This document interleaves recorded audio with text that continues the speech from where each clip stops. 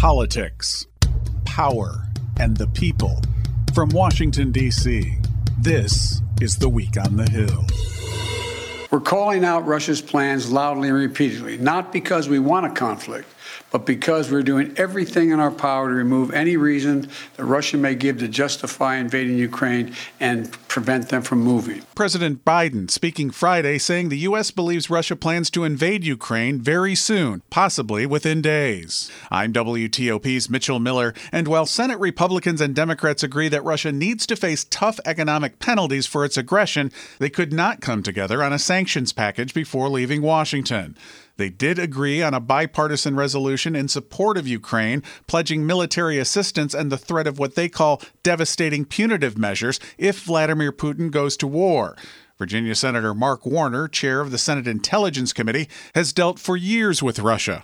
I asked him what he thinks the response to Russia should be if it continues to threaten Ukraine. I think we need bold, dramatic economic sanctions. This is where we need our allies. We have trade with Russia that's roughly $28 billion. The Europeans' trade with Russia approaches $300 billion. So us cutting off our trade with Russia or cutting it back dramatically won't have the economic punch of the Europeans. And that's why it's been so important that the Biden administration has brought the Europeans along, rebuilt NATO from where it was with Trump, where he undermined NATO. And that's been a hard process. It's literally the last 3 or 4 months where we finally got that unity, number one. Number two, there are sanctions against their banks. Many of their banks, they do their settlements in dollars rather than in rubles or in euros. And we can cut off the access of those banks to the global financial system. I think the economic minister in Russia, somebody I hope Putin is listening to, has said Russia could see a 15 to 20% decline in their GDP if these sanctions take effect. So the average everyday Russian is going to feel it in a massive way. Vladimir Putin, who's sitting on billions of dollars that he's absconded with, sitting in dakhas that are incredibly luxurious, he's not going to feel the pain. The senior leaders of the Communist Party in Russia are not going to feel the pain, but the average everyday Russians will, and that I think will put enormous pressure. I also asked Senator Warner about his concerns related to cyber threats from Russia. In terms of cyber, Mitchell, this has always been hypothetical, and I don't want to nerd out too much here, but Russia launched an attack against Ukraine in 2017 that used one major cyber bug. It was called the NotPetya attack.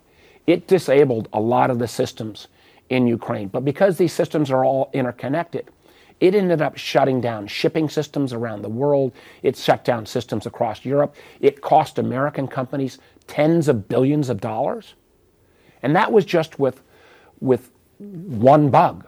The Russian cyber forces literally have hundreds, if not thousands, of tools they could unleash, just as America has hundreds, if not thousands, of tools that we could potentially unleash. We've never been in this kind of potential state of cyber war. And even if the Russians launch an attack that's geared only at Ukraine, it could have a real effect on adjacent nations. I mean, if they turn out the lights in Ukraine, but they also turn out the lights in Poland, and that leads to a crash of a NATO vehicle that got American troops in Poland, that's not a kinetic attack. But if there were loss of life, NATO lives, NATO soldier lives, because of a cyber attack in Ukraine that bled into Poland, a lot of these questions about what is an act of war, what triggers Article 5, suddenly becomes real. So I think the cyber component here is one I've been saying for years. We need to have cyber norms. We need to have cyber red lines. We need to make clear that if you try to take down a hospital or a healthcare system, we're going to view that and we're going to go after the bad guys, whether they're cyber criminals or a government. We've not reached that kind of international understanding. And my hope and prayer is we're not thrown in to the reality of making these decisions on the fly, because, again, pretty uncharted territory. I'm WTOP's Mitchell Miller, and this is The Week on the Hill. To be your best every day, you need proven quality sleep every night. Science proves your best sleep is vital to your mental, emotional, and physical health.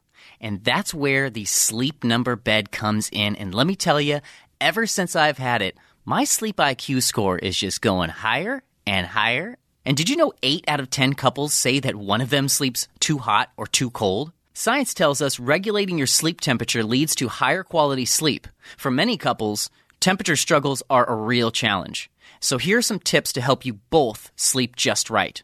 Look for beds designed with temperature benefits such as the new Sleep Number Climate 360 smart bed that actively warms and cools each side so you both sleep blissfully comfortable. And now save 40% on the Sleep Number 360 Special Edition smart bed. Plus, special financing for a limited time. Only at Sleep Number stores or sleepnumber.com/podcast1. Sleep Number, the official sleep and wellness partner of the National Football League. Subject to credit approval, minimum monthly payments required. See sleepnumber.com for details.